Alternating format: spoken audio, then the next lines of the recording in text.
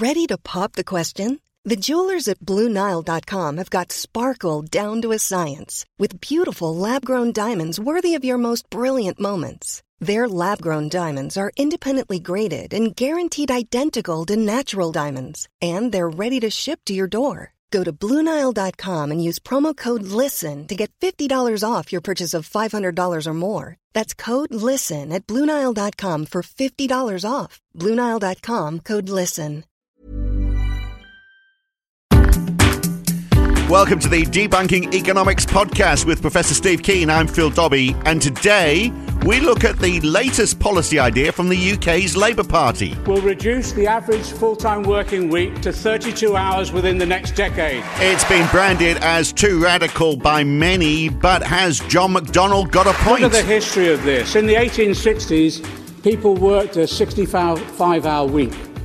And thanks to past Labour governments, but actually mainly thanks to the trade union movement, by the 1970s, the average working week had been reduced to 43 hours.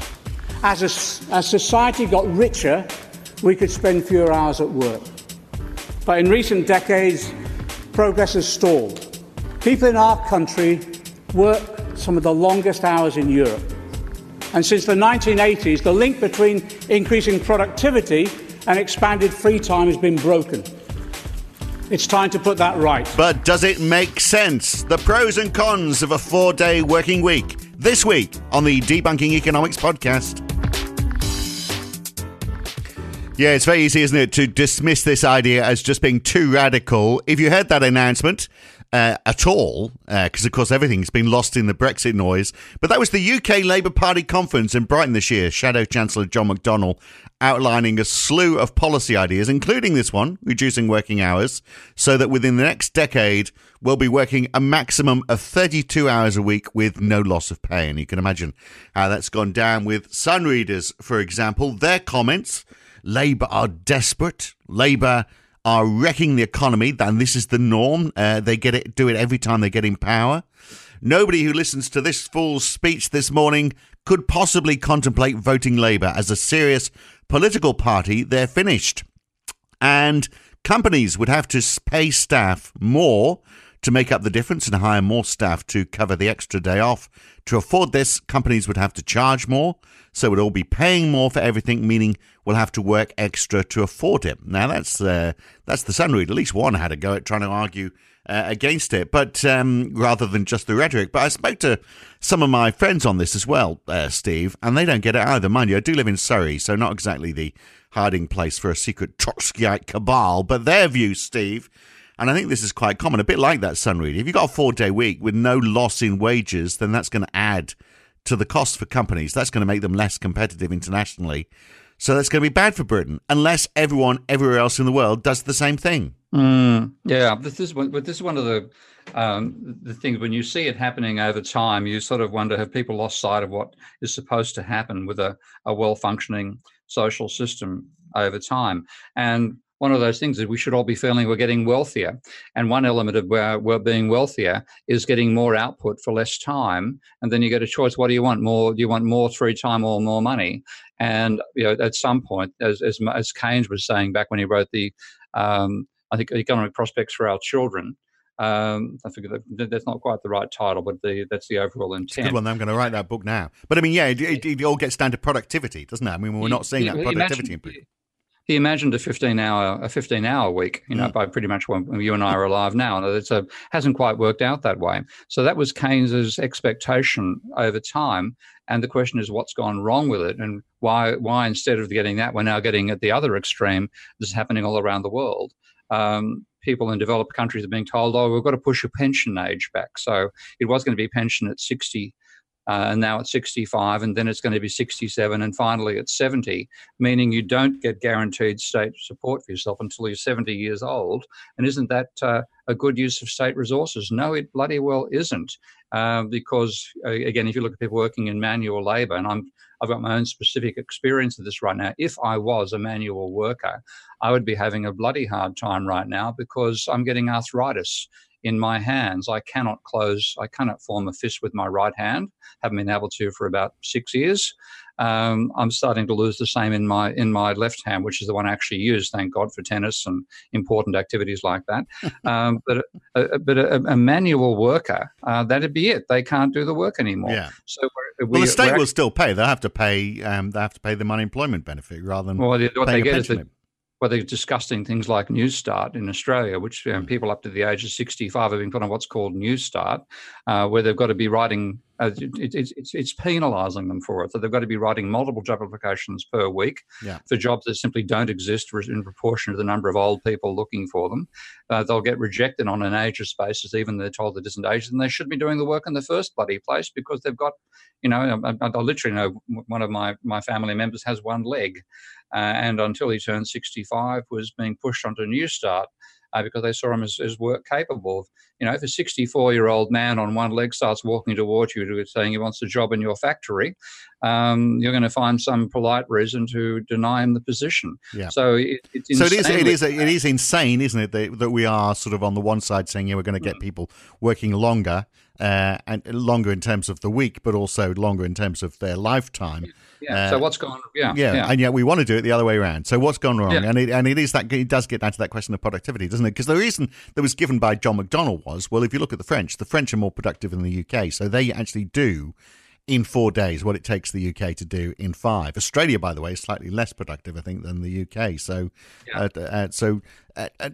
boosting productivity is part of the reasoning. And in fact, some people say, well, if I only work 4 days rather than 5, I probably would achieve the same. Well, this is where our definition of productivity brings us astray. And this comes back to my work on energy now, because I think it's ridiculous to talk about labour productivity. Okay, I think it's a ridiculous concept, because how much more productive are you than a Roman slave? Now, if I tied you to a wall and said, okay, chop down all the trees you can reach with your axe, I reckon the Roman slave would outdo you. Yeah. Okay, in terms of calorie capacity, and not to mention motivation, there's been no change in the physical productivity of unskilled labour since the year dot, because there's a fundamental energetic limit to humans. We, by the looks of it, we can sustain something equivalent to about 90 watts of energy, which is slightly less than the energy of an old incandescent light bulb. We can manage that for six to 10 hours, and that's it. That's exhaust our energy capacity, and that hasn't changed over time. Right, but we are using that energy less efficiently, clearly, because we are becoming less productive. But it is a nonsense when we start looking at things like GDP per capita and by hour work, because I'm picking up the kids later on today. I've just dropped them off, and then I've got to go. Got a whole load of stuff related to the house. Here I am talking like the housewife I am for a big chunk of the day, as well as holding down a few jobs. But all the stressful stuff actually is all the family stuff. That's not counted as part of GDP. Well, the thing of what's actually happening is it's the energy that we're consuming has increased dramatically. The energy output that we put out of that has fallen consistently, because overall, no matter how well fed you are, no matter how many lights your house has, you can't put in more than 90 watts of energy over a 8 to 10 hour period as a human labourer. What's changed is the machines we're using. It's the machines that have made us more productive, and the energy processing capability of those machines that matters. And when we measure labour productivity, what we're actually measuring is the energy throughput capability of the machines we have to the energy capability of the humans. Now, the energy capability of humans has not changed one jot, but the energy passed through the machines has changed dramatically. But that's why we get into the argument that we're going to work less, because machines are going to do more. Yeah, exactly, and that's what we should have been doing. In fact, two things have happened. One is that the rate at which we're improving those machines has slowed down, because we're putting more and more of our money into financial speculation rather than just speculating about building new and industrial technology and so on. And the second is the increase in, and this thing comes back to how we finance that. This is something which comes out of my own work in modelling Minsky's financial instability hypothesis. The increase in private debt has been paid for by the workers. They're getting a lower share of income. And what it means is politically, of course, their power's gone through the floor. Political power, not the joules per second they can put into working, but their political power, and they're getting screwed. And in that situation, the capitalists who are, the bankers really who are on the top of the whole pile are saying that the workers have got to work harder. What really is an argument about the distribution of income going in the favour of the rentier class rather than in favour of the workers. Yeah, they've become wage slaves. So we talked about this before. They're almost like serfs, aren't they? We're going down that road. But I mean, if you introduced a 4-day week, then one argument says, well, okay, labour costs are going to go up, prices are going to go up, people's wages don't go up by the same amount, so people are worse off. If they do go up by the same amount, then prices go up further, and then you have this upward spiral of wage push inflation. But the counter to that is what you're saying, is that actually, labour costs go up, so companies go, we still want to make the same profit margin. Maybe we need to introduce more improved productivity with more machinery and smarter and intelligent technology. And if you take a look back at the history of the Industrial Revolution, one of the questions is, why did it begin in Scotland? And it appears that the answer is that the wage prices in Scotland were too high. Now, if you look at the spinning jenny, which is the first major invention of the textile stage of the Industrial Revolution, that was the machine which meant that rather than one person spinning one wheel to create thread out of fibre, you had initially one person turning 6 wheels. And then that became mechanised, and you had the steam section, et cetera, et cetera. Well, it turned out that the amount of work involved in designing the spinning jenny, in the very first instance, and then putting one worker onto that machine, that worker with one machine cost less than, of course, 6 workers with 6 machines. But if you went to France, that wasn't true. The wages in France were lower. And in fact, the spinning jenny would not have been a profitable invention in France, because the labour it displaced would have cost less than the machine itself. So simply wouldn't have been worth inventing the spinning jenny or even buying one in France at the time. So in that sense, high wages can be a spur to firms industrialising. And this is like a symbiotic relationship that changes over time, which is a major part of Marx's own thinking about what causes cycles in capitalism. So this... That when you... Yeah. So this lack of growth in productivity is because, I think the point you're trying... Lack of machines. Because we're relying on humans that are not as productive as machines. Yeah. And so if we rely less on humans, and we want to rely less on humans, so why don't we just do it? So that does become an argument. In fact, you would begin to wonder, why stop at a 4-day week? Why not a 3-day week on that basis? Yeah, and that sort of pressure says if you want to remain competitive, you've got to continue improving your technology and your machinery over time. Yeah. And there are some classic instances around the world where this has been done very effectively. It wasn't the only reason Lee Kuan Yew increased wages by 27% overnight in Singapore in 1970. When was that? 1977, I think. But it was a major factor, saying we want to become a high wage economy, a high industrial economy, and if you want to make a profit here, you can't do it on low wages. You've got to do it on technology. It also had something to do with moving Malays out of Singapore, but that was a very effective strategy at the time. And again, it implies when you look back over time. So the mistakes that people make by saying high wages cause low productivity is to imagine, first of all, that the increase in costs because you are now paying more for your workers is not compensated by an income because workers from other companies now spending more money on you.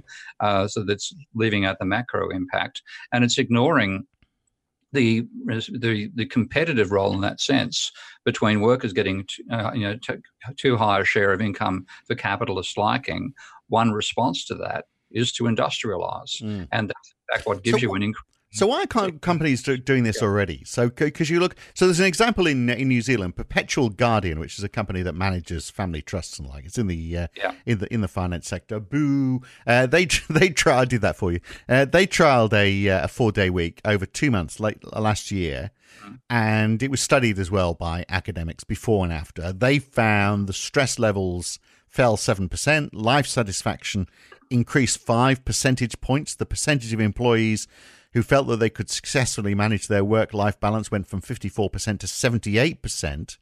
A lot of people would look and say that's all fine, but the counter to that is, well, that's all good so long as they've still got a job at the end of it. But I mean, if they increase it, I mean, it makes the point, doesn't it? If we increased mechanization or automation and use smarter technology, then people would be working less, they'd be happier. Companies that are doing that, therefore, would be getting better people. So why aren't they doing it? Well, both, again, because it comes down to the individual versus collective. The individual, you see the cost involved in doing it. The collective is the benefit of an improved technology over time, and the power distribution. This is time political power inside society. And if you go back to the 1950s and 1960s, which is the golden age of capitalism, then that was also a period of rapid industrialization and a relatively high workers' share of income.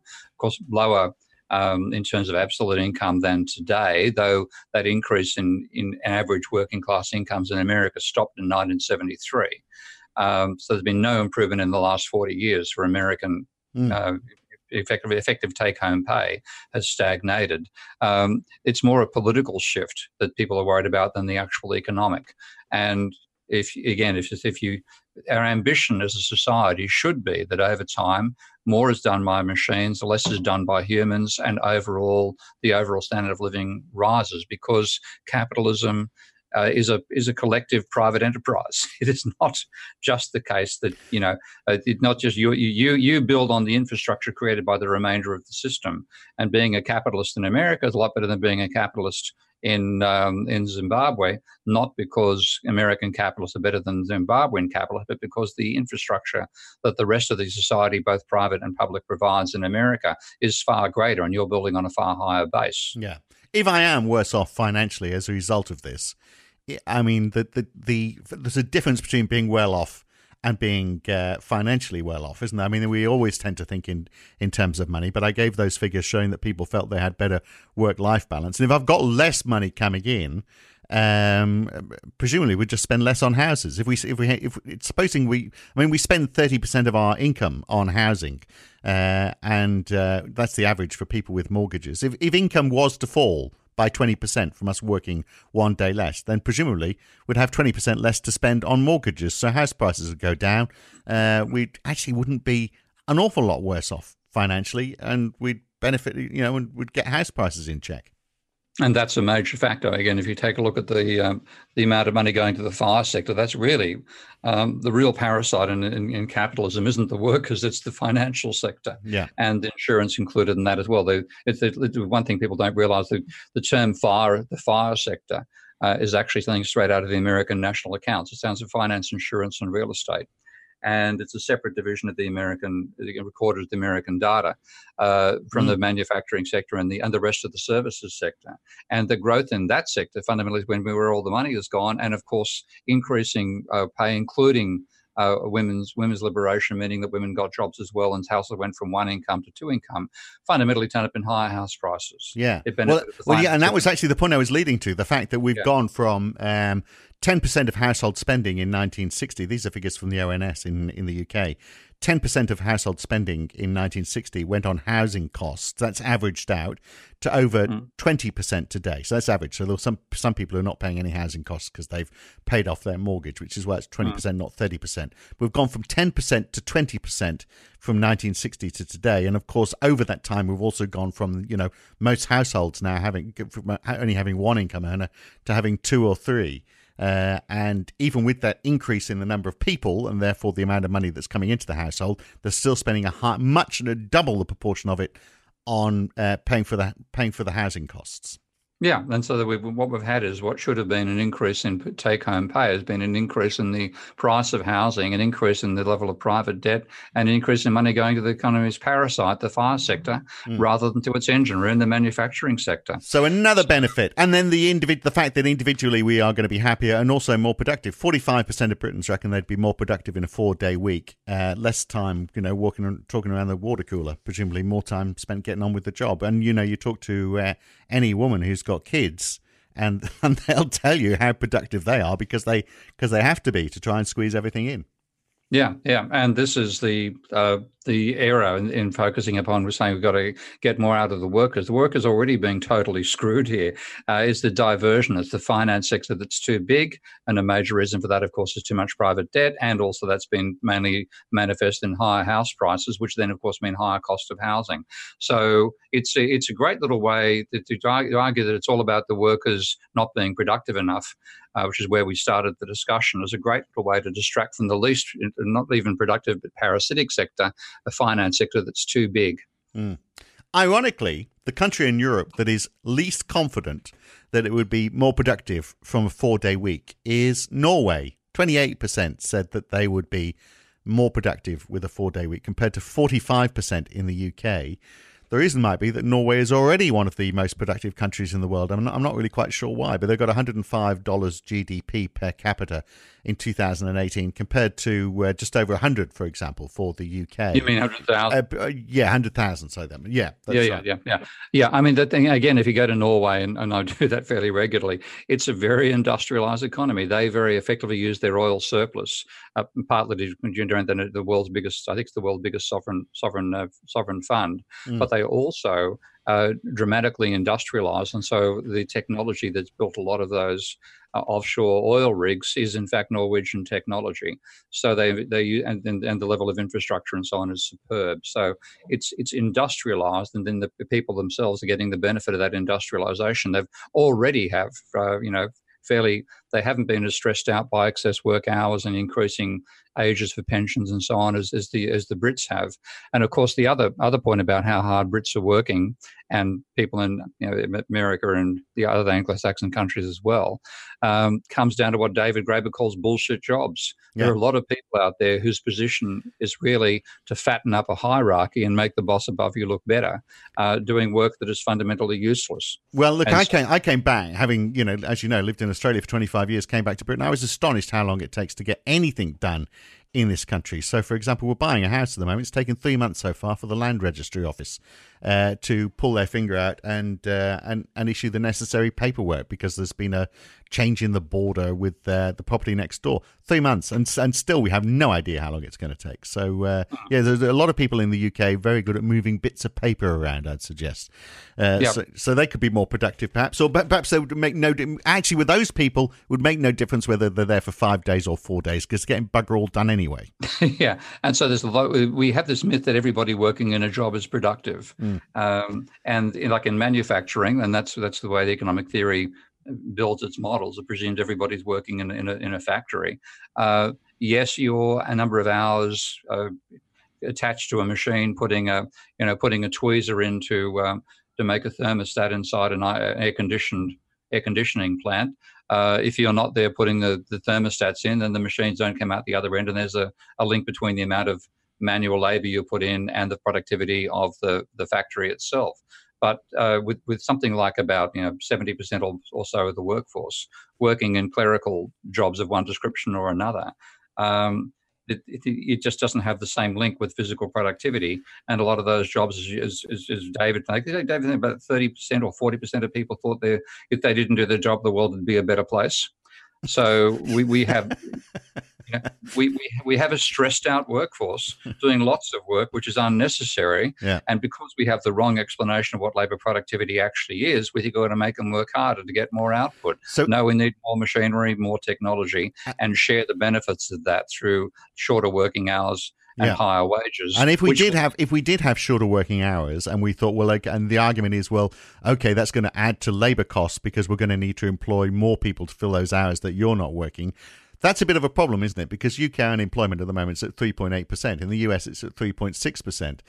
If we work 20% less, we'd actually need 20% more jobs by that argument. There's no one around to do them. Yeah, but at the same time, what we then have is a much greater impetus to let's replace those people with technology. Exactly.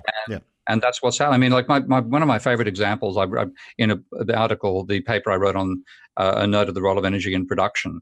One thing I used in that as a footnote was an example of a woman working in the example I've just given, an air conditioning factory, where her job was to insert a tweezer-like device, which is part of the thermostat for the air conditioning unit. And she did that thousands of times a day.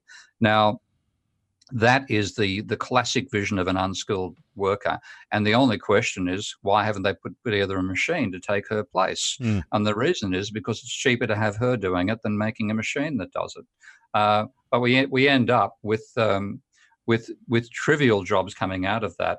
If the higher wage, there's an impetus to then develop the machine that replaces the human that does that, and you start getting the productivity spiral, which is a large part of why capitalism has been so successful. Yeah.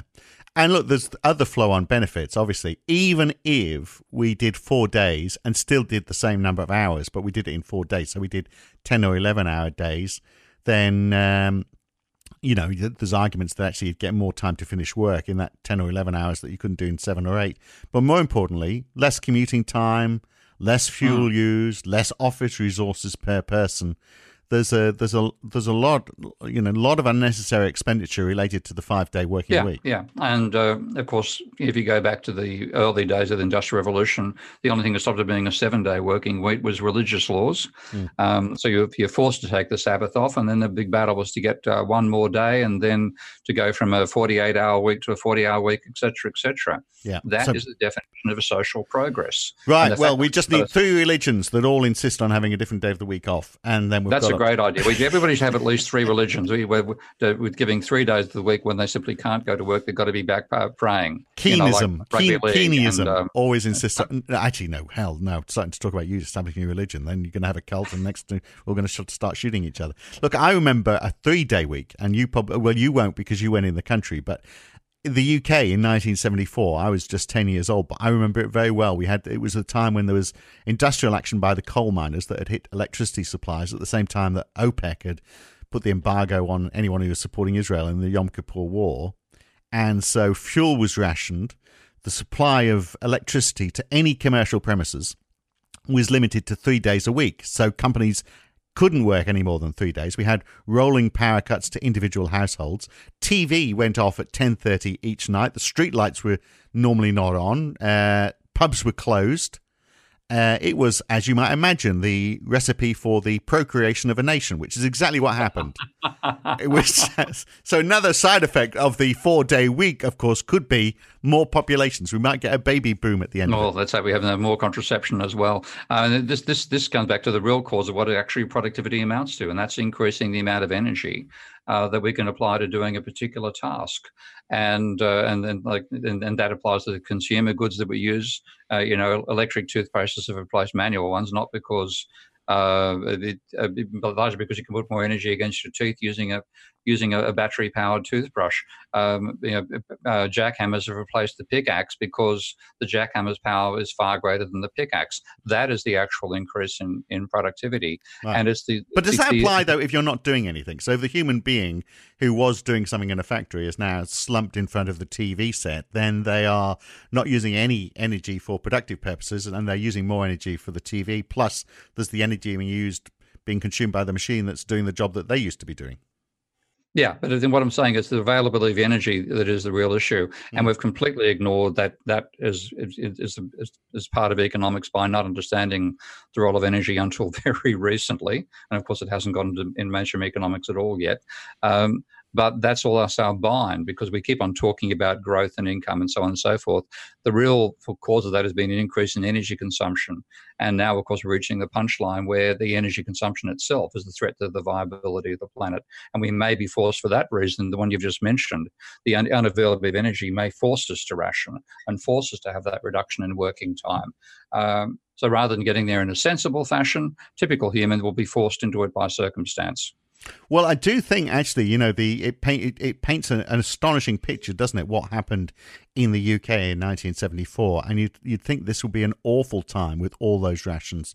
But I do think, actually, I was only 10, so I don't really know. But I remember my dad was around a lot more. And I suspect the prevalent mood in the country actually was, apart from, look what the unions are doing to us, which wasn't good for the union movement. But on the other side, people were spending more time with their families. And so it was probably a good thing.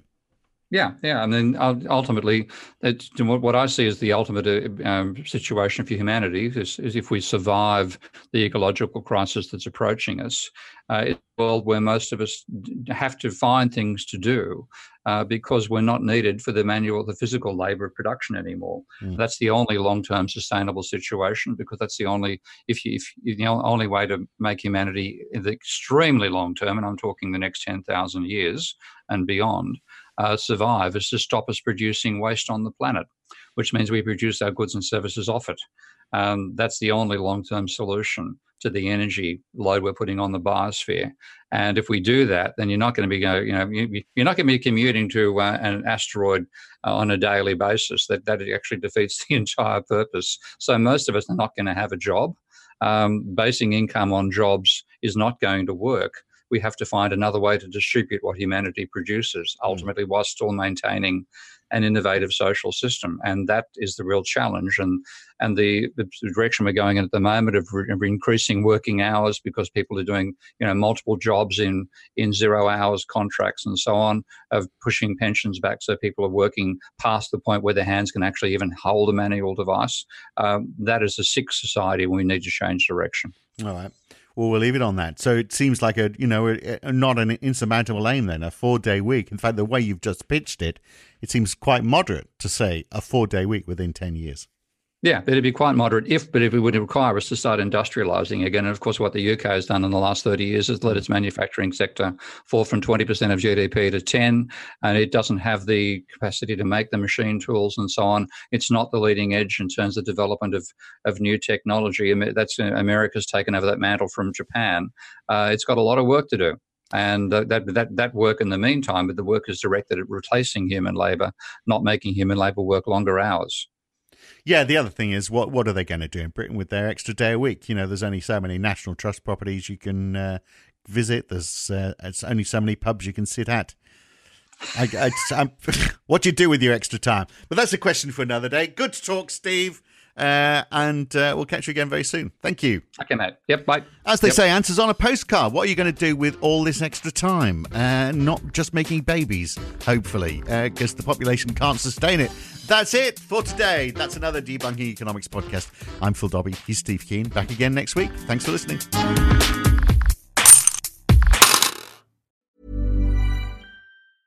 Mom deserves the best, and there's no better place to shop for Mother's Day than Whole Foods Market. They're your destination for unbeatable savings, from premium gifts to show-stopping flowers and irresistible desserts. Start by saving 33% with Prime on all body care and candles. Then get a 15-stem bunch of tulips for just $9.99 each with Prime. Round out Mom's menu with festive rosé, irresistible berry chantilly cake, and more special treats. Come celebrate Mother's Day at Whole Foods Market. If you've enjoyed listening to Debunking Economics, even if you haven't, you might also enjoy The Y-Curve. Each week, Roger Hearing and I talk to a guest about a topic that is very much in the news that week. It's lively, it's fun, it's informative. What more could you want? So search The Y-Curve in your favourite podcast app or go to ycurve.com to listen.